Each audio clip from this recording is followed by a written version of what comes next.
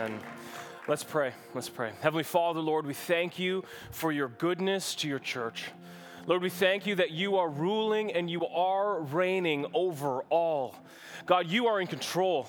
All authority on heaven and earth has been given to you, Jesus Christ. Oh God, and now we come here in the presence of your Holy Spirit to worship you and you alone. So God, would you be glorified?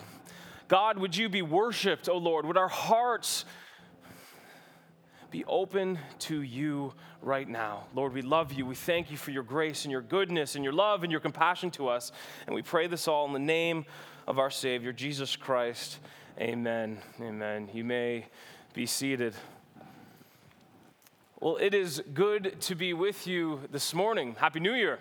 Almost, right? Almost. My name's Daniel Meyer. I have the privilege of serving on staff here at the church, and we're going to be in Philippians chapter 3 this morning. Philippians chapter 3, so grab your Bible, open up to Philippians chapter 3. We're dealing with verses 12 to 16, and a lot has happened in this last year, hasn't it? A lot has happened in our church, I can tell you that much. We've seen 20 people baptized this calendar year. Praise God for that. We've seen a lot of people get plugged into small groups, a lot of people plugged into serving opportunities, a lot of people getting integrated into our church. This last year, our pastor was out of commission for a few months, but the Lord healed him, has brought him back. He's stronger than ever before, and so we're so thankful for that. You praise God for that. Hey, we can praise God in church, right? Hey, praise God. And I'm sure a lot of you have gone through a lot of things this year. I know we have. Some of you have added new little additions to the family. Praise God for that. I've seen a lot of babies get dedicated this year. Some of us have lost some loved ones this year. I know we have lost a few. My grandmother this past year. Some of us have new jobs, new careers. Some of us have graduated high school, university. Some of us have moved. We're in a whole new city, or we're moving soon, and it's exciting. We don't know what the future holds, but we can look back at this last year and go, wow, lots has changed. I pray, though, that the most exciting thing in 2017 for you was the victory that you've seen over sin in your life. And I pray that you can look back and say, yes, God has been so good to me in this year. And maybe you're just thankful that 2017 is coming to an end, and that's okay too. That's okay too. So if you're there in your Bibles, Philippians 3, would you stand with me for the reading of God's word? In verse 12, Philippians 3, it says this: "Not that I've already obtained this or am already perfect, but I press on to make it my own, because Christ Jesus has made me his own. Brothers, I do not consider that I have made it my own, but one thing I do, forgetting what lies behind and straining forward to what lies ahead.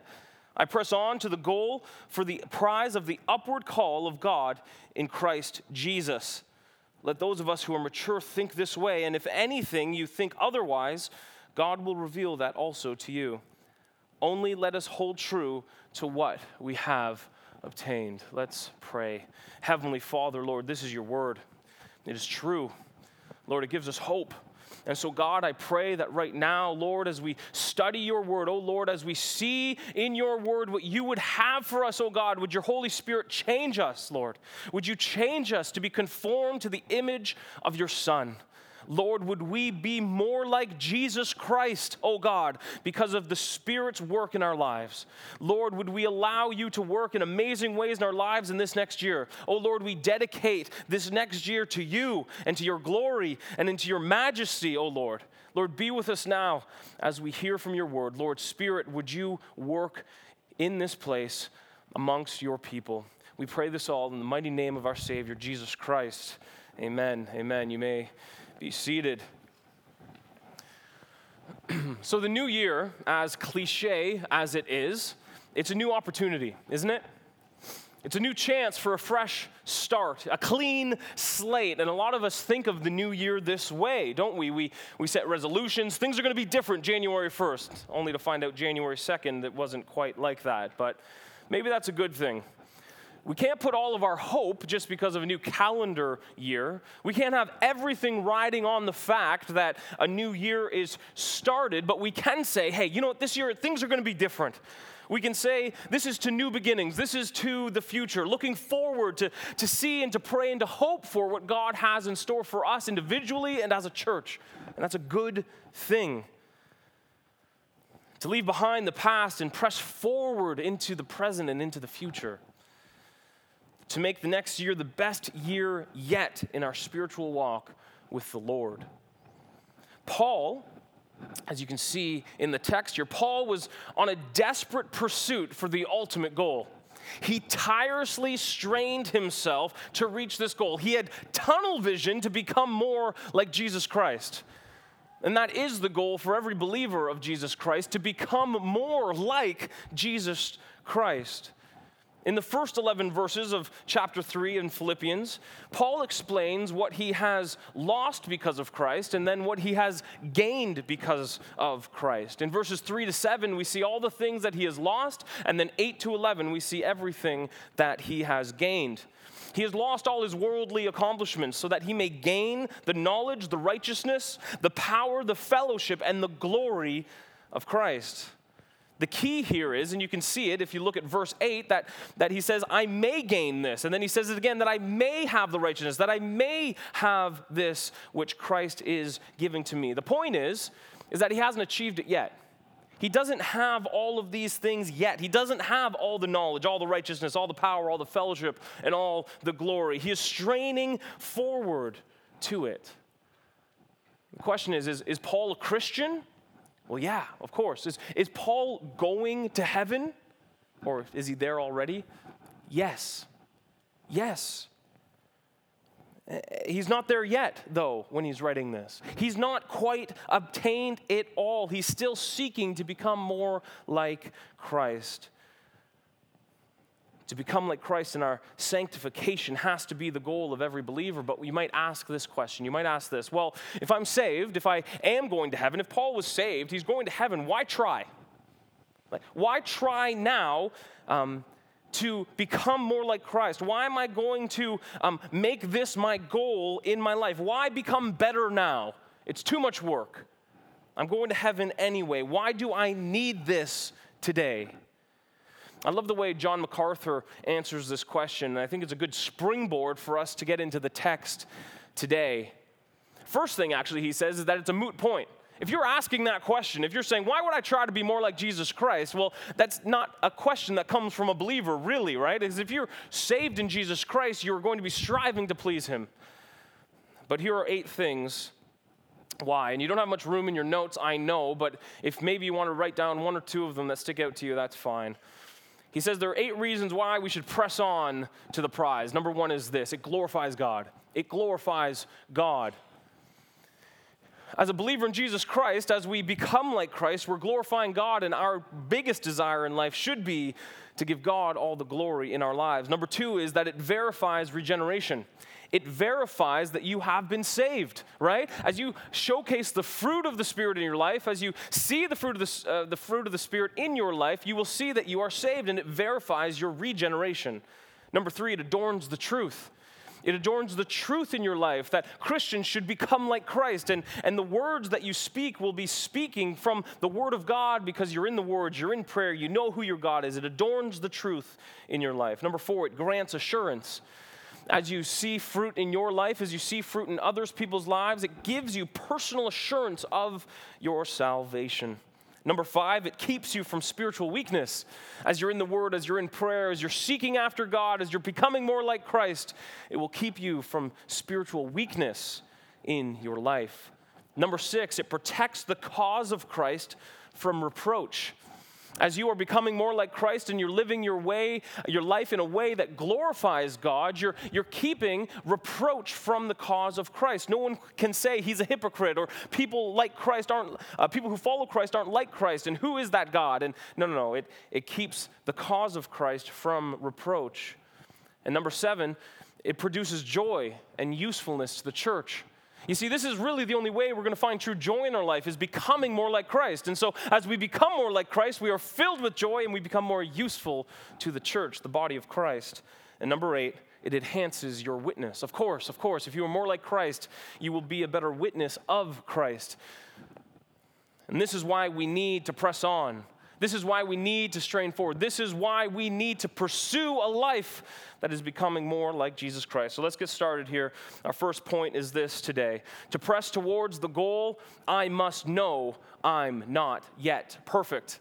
I must know I'm not yet perfect. Look at verse 12, the first half. It says this, not that I have already obtained this or am already perfect. Not that I have already obtained this or already perfect. He's talking about those things he's gained in Christ, but he has not obtained them yet. He is not perfect yet. Philippians 3, Paul is dealing with serious doctrinal issues that are going on at the church in Philippi. These doctrinal heresies really have snuck in through the Judaizers and the Gnostics of the time. Now, I don't expect you to know exactly what all of that means, but I'll give you a little brief synopsis. The Judaizers were teaching that you needed Christ to be saved plus the law. So you needed faith in Jesus Christ, but you also had to have circumcision. You also had to follow the law, and that would make you perfect. The Gnostics were, in short, were teaching that you could reach a certain level of knowledge in life, that they were very spiritualists and mysticists. You'd reach a certain level of knowledge in life, and that would make you perfect. In some church traditions today, we still see this teaching in the form of perfectionism, they call it. It's the idea that you can become perfect on this side of heaven. In fact, I knew of someone who claimed this. They said that I no longer sin. I have become, perfect, and so I'm just going to go do missions now. I'm just going to follow Christ. I no longer sin. And Paul here really rips apart that argument quite emphatically and repetitively. We learn in 1 John 1:8, it says that if we say we have no sin, we have deceived ourselves, and the truth is no longer in us. So Paul tears apart this argument. He is not perfect, and neither are we, not yet. You see, we have to have a healthy dissatisfaction with where we are at in our Christian walk. We need to be dissatisfied with where we're at currently. We can never settle. We have to keep pressing on and pushing forward. Never let our guard down. Never stop pursuing more of Christ. And we might easily say this. I mean, I'd be the first to say, I'm not perfect, clearly, right? Clearly. That's easy, Daniel. What are you talking about? But are you dissatisfied? Are you dissatisfied with where you're currently at with Christ? Does your life showcase this dissatisfaction with where you currently are? Because I think it's kind of the same thing. If you are content with who you are right now, you're kind of saying, I've arrived. I've made it. I need no more improvements. Or you're saying that there's just no hunger within you. You're saying there's no hunger to become more like Christ. And then we have to go back to the question, are you in Christ? I have 5 questions here, and I think the answers are quite obvious, but hopefully it helps us just think a little bit more about why we're not perfect, all right? Here's the first question. Can anyone here say that they have all the knowledge? Can anyone say that? I don't think so. 1 Corinthians 13:9 says that now we know in part, but when the perfect comes, the partial will pass away. Right now we know in part. No one here, no one on earth knows everything, right? There's still more to learn. There's still this need to gain more of Christ's knowledge and wisdom and insight. Of course we need more. We need to be dissatisfied with our current knowledge and push on for more. Number 2, can anyone say that they are fully righteous? I don't think so. I think you could probably look back at just this morning and say, yep, nope, not fully righteous. 2 Corinthians 7:1 says, let us cleanse ourselves from every defilement of body. Because we're still sinful, we need cleansing. We need to continue to go to the Lord. Number 3, can anyone say they have been perfected in power? Can anyone say that? I've been perfected in power. I'm perfect in the power of Christ now. No. 2 Corinthians 12:9 says Paul was given a thorn in his flesh to keep him from conceit because we're not perfect in power. Number 4, can anyone say that they are in perfect fellowship with God? Can anyone say here, no, my prayer life is at 100%. I've got this figured out. I don't think so. I don't think so. Remember Romans 8:26? It says that the Spirit helps us in our weakness because we do not know what to pray as we ought, but the Spirit intercedes for us with a groaning too deep for words. We don't even know how to pray. How can we have perfect fellowship with Christ? We don't even know what to say. The Spirit needs to help us in our weakness. We can't say we're perfect. We're nowhere close. We need help. We need to grow. We need to press on. And number 5, can anyone say they have received the glory of Christ's resurrected body? Obviously not. Philippians 3:20, just a few verses down from our text today, tells us that we await Jesus Christ who will transform our lowly body to be like his glorious body. We are not perfect people. We are not perfect people. We must not be satisfied with where we're at. There must be this healthy discontent with where we're currently at so that we would push forward and be better and better and better servants of Jesus Christ. There's a benchmark we're striving for, and we won't see it until we see him face to face, but we must strive for it now. I think that this principle leads us to having incredible grace for ourselves and for others, right? All right? We know we're not perfect yet, right? I'm not perfect. We haven't yet obtained this. You will not obtain it until that day you see the Lord. Doesn't mean we need to stop or slow down, but it means that we need to not dwell on the past. We're going to get that into our next point. We not dwell on what was behind, but we need to strain forward to the future, not letting the past let us down or make us feel down on ourselves. We need to have grace with ourselves. We're not perfect yet, but keep pushing forward. And then also grace for others too. We often try and hold others to a standard that is theologically impossible for them to obtain. And our goal should not be to seek out others' mistakes, but encourage them, just like us, to not be satisfied with who they are now, but to press on, to press forward. Don't look behind. Look forward. Press on. We're not perfect. We have not yet made this our own. Nobody has scored 100% on the test of life. So we need to encourage one another and have grace with one another. And this is the very reason we need Christ in the first place, isn't it? Because we are not perfect. Leading us to our second point. To press towards the goal, I must have focused concentration. I must have focused concentration. Look at the text, 12b and 13. It says, but I press on to make it my own, because Christ Jesus has made me his own. Brothers, I do not consider that I've made it my own, but one thing I do, forgetting what lies behind and straining forward to what lies ahead. I love this passage. Perhaps you've read it, heard it, studied it before. It's a very popular few verses. But look at the focus that Paul has in this text. He says, I press on to make it my own. And then he says, but one thing I do, forgetting what lies behind and straining forward to what lies ahead.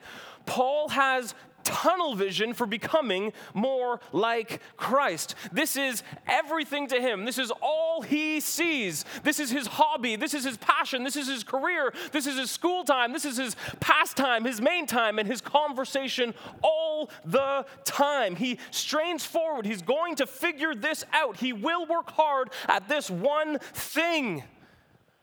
And honestly, if we could have focus on one thing as a church, we would be able to accomplish so much for the kingdom of God. To have focused on just one thing, intense focus and concentration on one thing. To have focused concentration, we really have to get rid of the distractions in our life. The things that are pulling us away from the one focus, the one thing.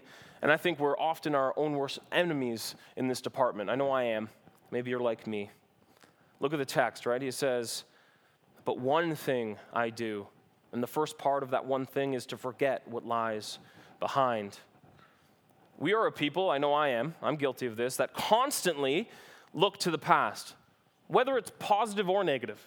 'Cause just constantly looking to the past.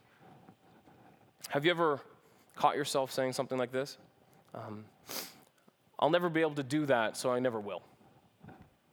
Maybe I've always struggled with this sin, so I guess this is just my burden to bear.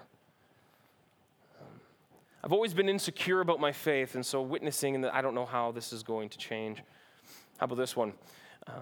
Our marriage has just always been difficult, so I don't see much hope now. I've never been the father or the mother I should be, so it's not going to change anytime soon. I've never been good with money, so what's the point in even trying? The reality is, and this is so true. The reality is that none of the things that have happened in the past have anything to do with the decisions that you can make in the future. Right? Forget what lies behind.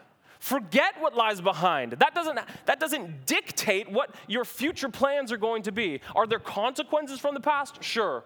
But that doesn't mean that your past decisions are going to dictate your future decisions. Don't allow your past to dictate your future. Don't allow 2017 and all the things that happened in 2017 dictate what 2018 is going to look like.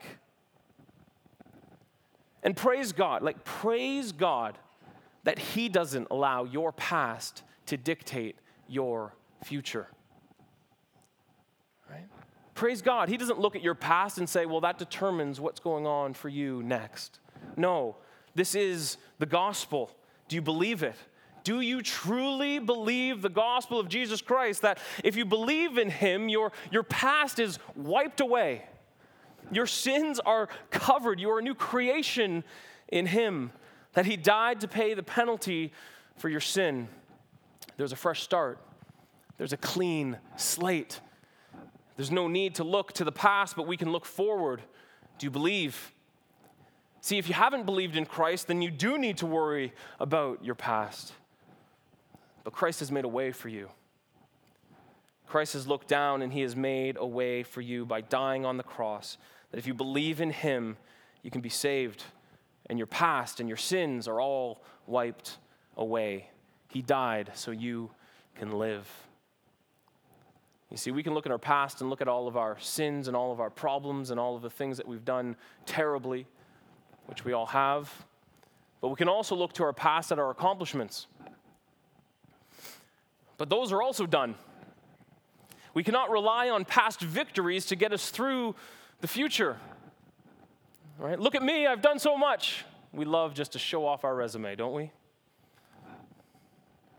The past might be a good indicator of what a person will do, but there are no guarantees in this life apart from Jesus Christ. Jeremiah reminds us that the heart is wicked and desperately sick, and that doesn't change because of your past. So we need to stay focused, stay on track with one thing in mind. In grade 9 in high school, I really wanted to play football. Never played it before. I begged my mom, and she relented and let me play football for a year. I hated it, and I wasn't very good at it at the end of the day. But they let me be the kicker. I could kick the ball pretty far. So I was the starting kicker on the football team. And I remember one day in practice, well, maybe it was like a week in practice, I wasn't doing very good. Or I don't know if I hurt my leg. I just couldn't kick the ball very far. It wasn't working. My form was off. It was very terrible. And the coach came up to me and he said, Daniel, like, what is this? I can't start you. I can't put you on the field with this kind of kicking, this performance. I need you to get it down the field. And so, like any 15-year-old would do, I started to defend myself, right? Well, yeah, but I mean, like, just look. Like last week, I was kicking it like 60 yards. I was getting it to the end zone on the other side. And I thought that was a pretty good argument, right? Like, look what I can do, see? And I remember this, I'll never forget. He looked at me and he said, yeah? Well, what are you doing for me lately? It's so true. It's so true. My past didn't matter. Am I performing now? What am I accomplishing today? That is what matters. Am I producing results right now? We cannot coast through our spiritual lives on what we did in the past. What's going on right now? How are you becoming like Christ today? You can't look back, Christian, and say, oh, I remember that time 5 years ago when I just had such a sweet, deep time with the Lord. It's like, well, what about today? The Spirit hasn't changed. What about today? He's still available. His word's still there. He's waiting for you to call out to him. What about today? What are you doing today, right now? The second part of this is straining forward. So we see we forget what lies behind and we strain forward to what lies ahead. The word straining forward, it literally means stretching oneself out as far as possible with maximum effort, giving everything you've got to make this happen. Make this your one thing, the only thing worth living for, the only thing worth straining for. Remember that verse in Matthew 6? 33, it says, seek first the kingdom of God, and then all these things will be added to you. Right? Seek first the kingdom of God. Strain forward to that. Make that your one focus. Don't be bogged down by all of the distractions. Seek first the kingdom of God. Strain forward to become more like Christ. And why do we press on for this? Why is this my one thing? Why is this my life goal? Why is this so important? Why does Paul press on, strain forward, and then say, press on again? This is why. This is why. Look at the second half of 12. It says, but I press on to make it my own because Christ Jesus has made me his own. You see that? I press on. Why? Because Christ has made me his own. When you make this your one thing, when you make this your goal in life, it is now consistent with what Christ's goal is in your life. When you make this your goal, it lines up with Christ's goal in your life. To say it another way, when I would be pursuing the very same thing that was the reason why Christ pursued me. Remember Romans 8:29? It says, for those whom he foreknew, he also predestined. Why? Why did he foreknow you and predestine you and save you? It says, to be conformed to the image of his Son, that he may be the first among many brethren. Literally, the reason that Christ has saved you, that he foreknew you, that he predestined you, that he elected you, that he justified you, the reason why he's going to glorify you one day is because you would be conformed to the image of Jesus Christ.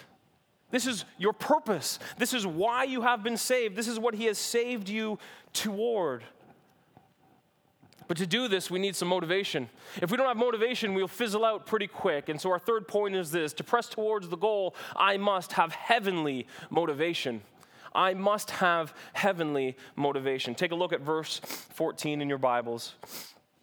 It says this: I press on towards the goal for the prize of the upward call of God in Christ Jesus. I press on toward the goal for the prize of the upward call of God in Christ Jesus. Here's another reason Paul does this. Here's a reason why all of us should do this. For the prize. There's a prize. Do you know that? We're doing this for the prize. We're in this uphill spiritual battle our entire lives, and we've already said we need to be constantly focused and have intense focus, and we need to constantly be pressing on. But pressing on for what? Pressing on to what?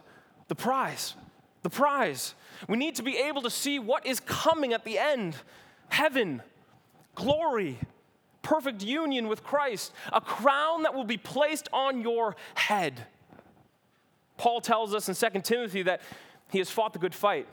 He has run the race. He has kept the faith. And because of that, there's a crown of righteousness awaiting him on the day that the Lord will place on his head, and will place it on every head of anyone who loves the appearing of Jesus.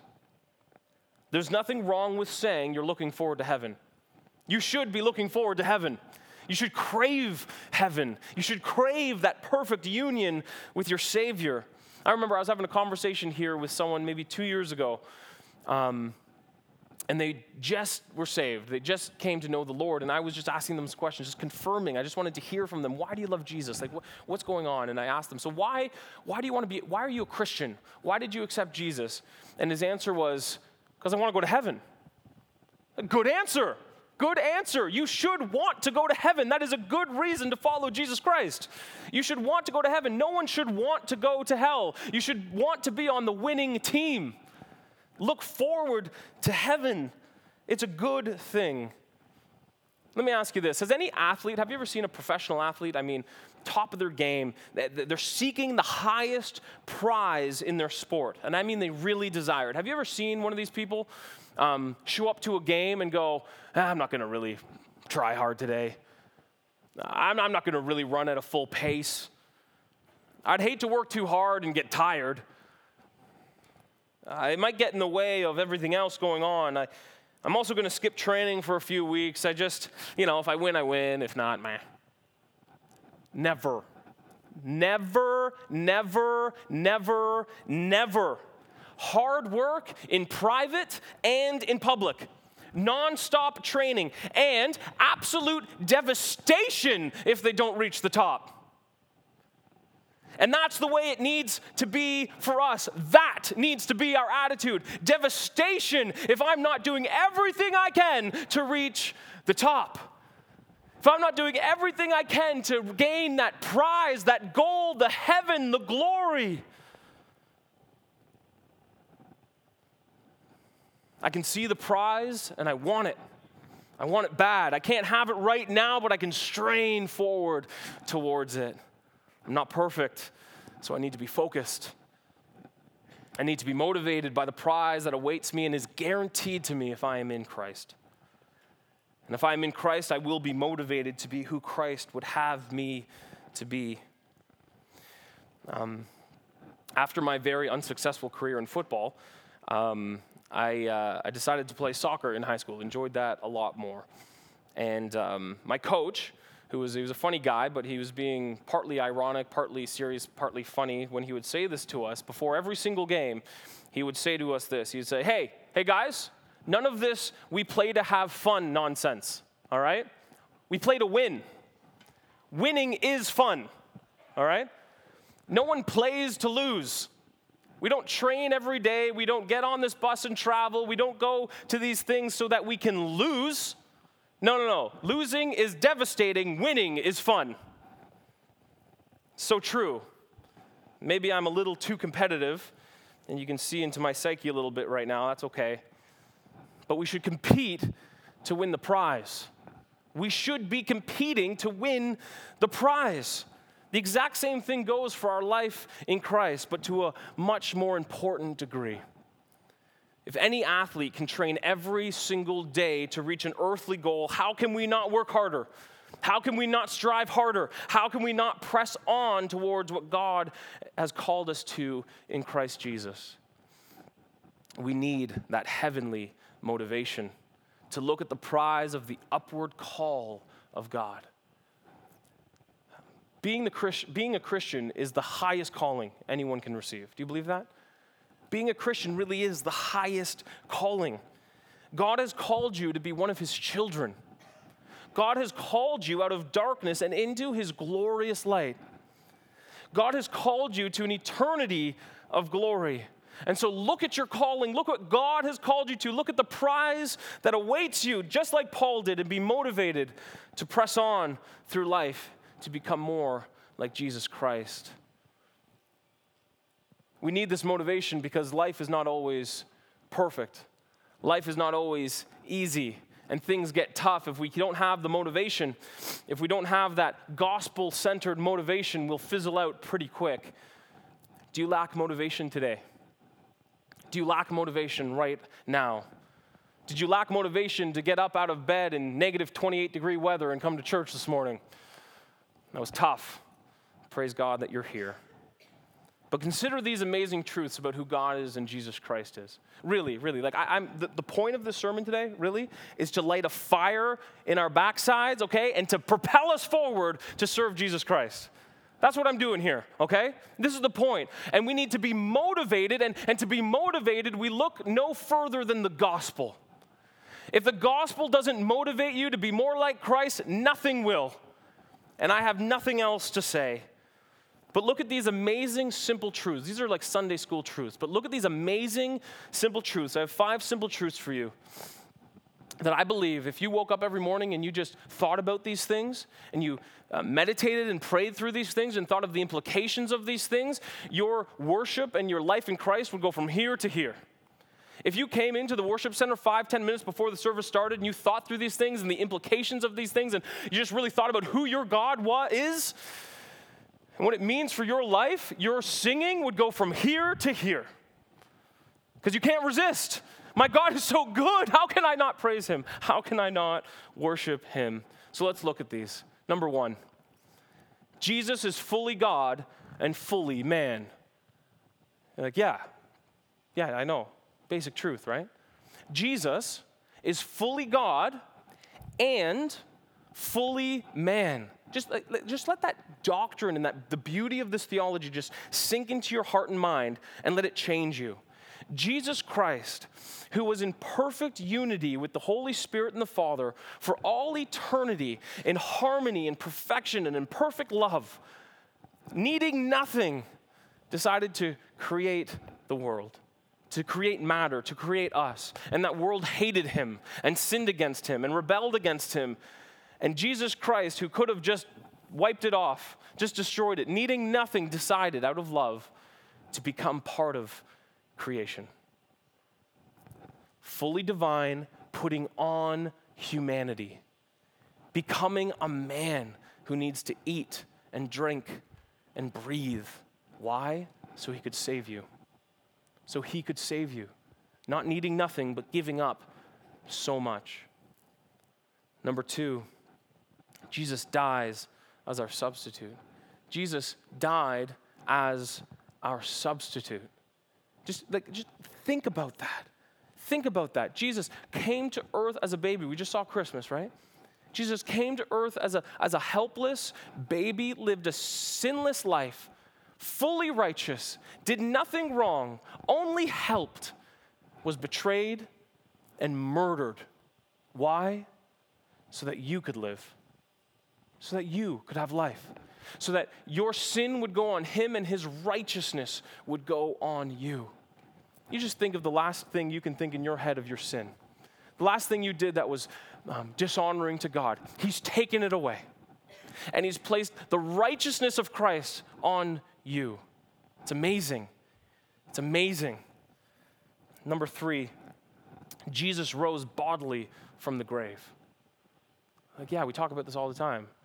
On the third day he rose. Don't just fly over that theology. Just think that through for a second. Jesus rose bodily from the grave. This is amazing. This is amazing. Here's a question for you. Have you ever seen someone who was dead? Have you ever seen a dead body and then that person was no longer dead? Anybody? Right. No, of course not, right? That would be insane. That would be crazy. You would jump out of your chair and probably run and there was a zombie apocalypse or something going on, right? It's amazing.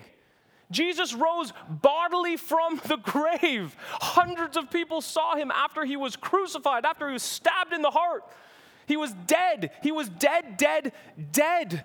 And he rose from the grave. I love this story. My best friend, since we were 12 years old, still my best friend today, he got saved when he was about 24. Praise the Lord. It was amazing. And he actually got baptized right here. And when he was a new believer, he was being discipled. And he was reading through a book called Basic Christianity, John Stott. Good book for new believers, for anyone, really. And he was reading through that. I suggested it to him. And he got to a part in the chapter, he was talking about the resurrection and all of that. And the study was on John 11. And you know the story of John 11? Lazarus, remember that one? Right? Jesus' friend Lazarus. And so Lazarus is dead, right?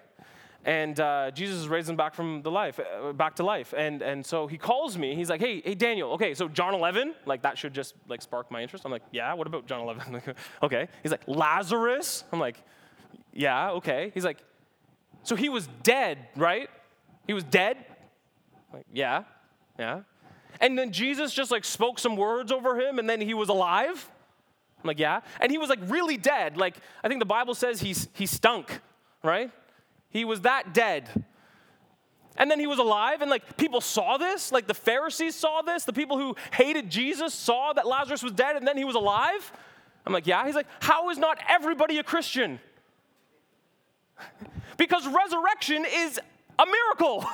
It's amazing. And they saw this. And look back to your Savior.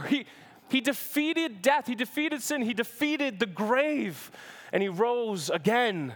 It's amazing. It's amazing. Number 4, Jesus is seated at the right hand of God. Right now, Jesus is seated at the right hand of God.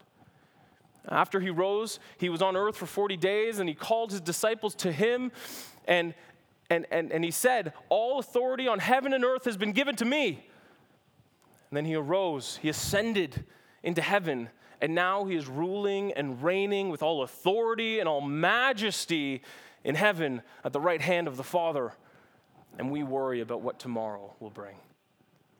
And we worry about this afternoon when Jesus Christ is seated on high, and he knows, and he rules, and he reigns, and he loves you. Number 5, Jesus will return to earth in power and glory. He's coming back. He's coming back. This is our hope. He's promised he will come back, and he came as a baby, but he's going to come back as a king. And he's ruling and reigning in all power and glory. And he will wipe away every tear, and he'll make all things new. Honestly, though, if that doesn't stir your heart towards Jesus Christ, if that doesn't motivate you to be more like him, to run the race a little bit harder, to fight the good fight with everything you've got, then you've got to get right with the Lord. Like, I mean today, like right now, cry out to him. Lord, change my heart to want you. Lord, change me, oh God, so that these truths would penetrate my heart, and I would see my Savior with brand new eyes, and I would want to be more like you. This leads us to our last point. To press towards the goal, I must depend on divine help. I must depend on divine help. Look at verse 15. It says, let those of us who are mature think this way, and if in anything you think otherwise, God will reveal that also to you. Only let us hold true to what we have attained. Because we are not perfect, we need divine help. We need the Lord to reveal to us our need to press on and strain toward the goal. He will show you. It says, let those of us who are mature think this way. Let those of us who are mature think this way, that we have nothing but the Lord, that we can't rely on our past, that we have to fight for every moment. We cannot think that we are perfect, so we have to not be content with who we are, but we need to push ourselves forward and see the goal and move towards it. We must press on. We have to make sure that our goal in life matches Christ's goal for our lives. And if you don't see that, allow God to show you. Allow God to mature you and to see this. Ask for divine help. God, please show me my need for you. Show me my lack of desire, Lord, and change me. He needs to show us that our prize is not of this world, that our life has been purchased by the blood of Jesus Christ, and that our life should reflect that. Do you need to pray this today? Do you need to pray this right now? I wrote down a short prayer. I'm going to read it over us, and maybe you need to pray this prayer right now. I need this prayer all the time. Here it is. Lord, help me. It has been too long since I have been motivated and focused. Would you please allow me to hold true to what I have attained in Jesus Christ? And would that change my life?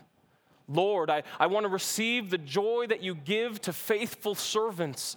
Let my life be lived for your glory, your will, your mission, your church, and would I receive the crown of righteousness on that day because of the work that you have done. Lord, change me to be conformed to the image of your Son. I think all of us can use that prayer. And all of us now, we can not look behind. Don't look at 2017. Don't look at the past. Don't look at the failures. They're done. But strain forward to what lies ahead and what Christ has promised you. Look forward. Be motivated because Christ will place a crown on your head one day and say, well done, good and faithful servant. Let's pray. Heavenly Father, Lord, we thank you for your grace, your goodness, oh God. Your goodness, Lord, that you will never leave us or forsake us, oh God, and that regardless of how hard life can be at times, oh God, you are there. Lord, you are good. Oh God, you use different things in our lives to show us, Lord, that we need more of you. Lord, you put things in the way, oh God, so that we would not be distracted by this world and that we would be focused on the one thing that we should be focused on. Lord, I pray for everyone here. Lord, I pray for myself, oh God. Lord, please, oh Lord, allow me to live a life that glorifies you. Lord, would this next year be the best year yet in my spiritual walk with Jesus Christ? Lord, would this next year be the best year yet for our church? Oh Lord, would you use us, oh Lord? Would we be effective and useful for the mission of your gospel? Oh Lord, please, oh Lord, use us. We are so needy of your grace and your spirit. Lord, we love you, oh Lord. Please change me. Change me, oh God. We pray this in Jesus' name. Amen.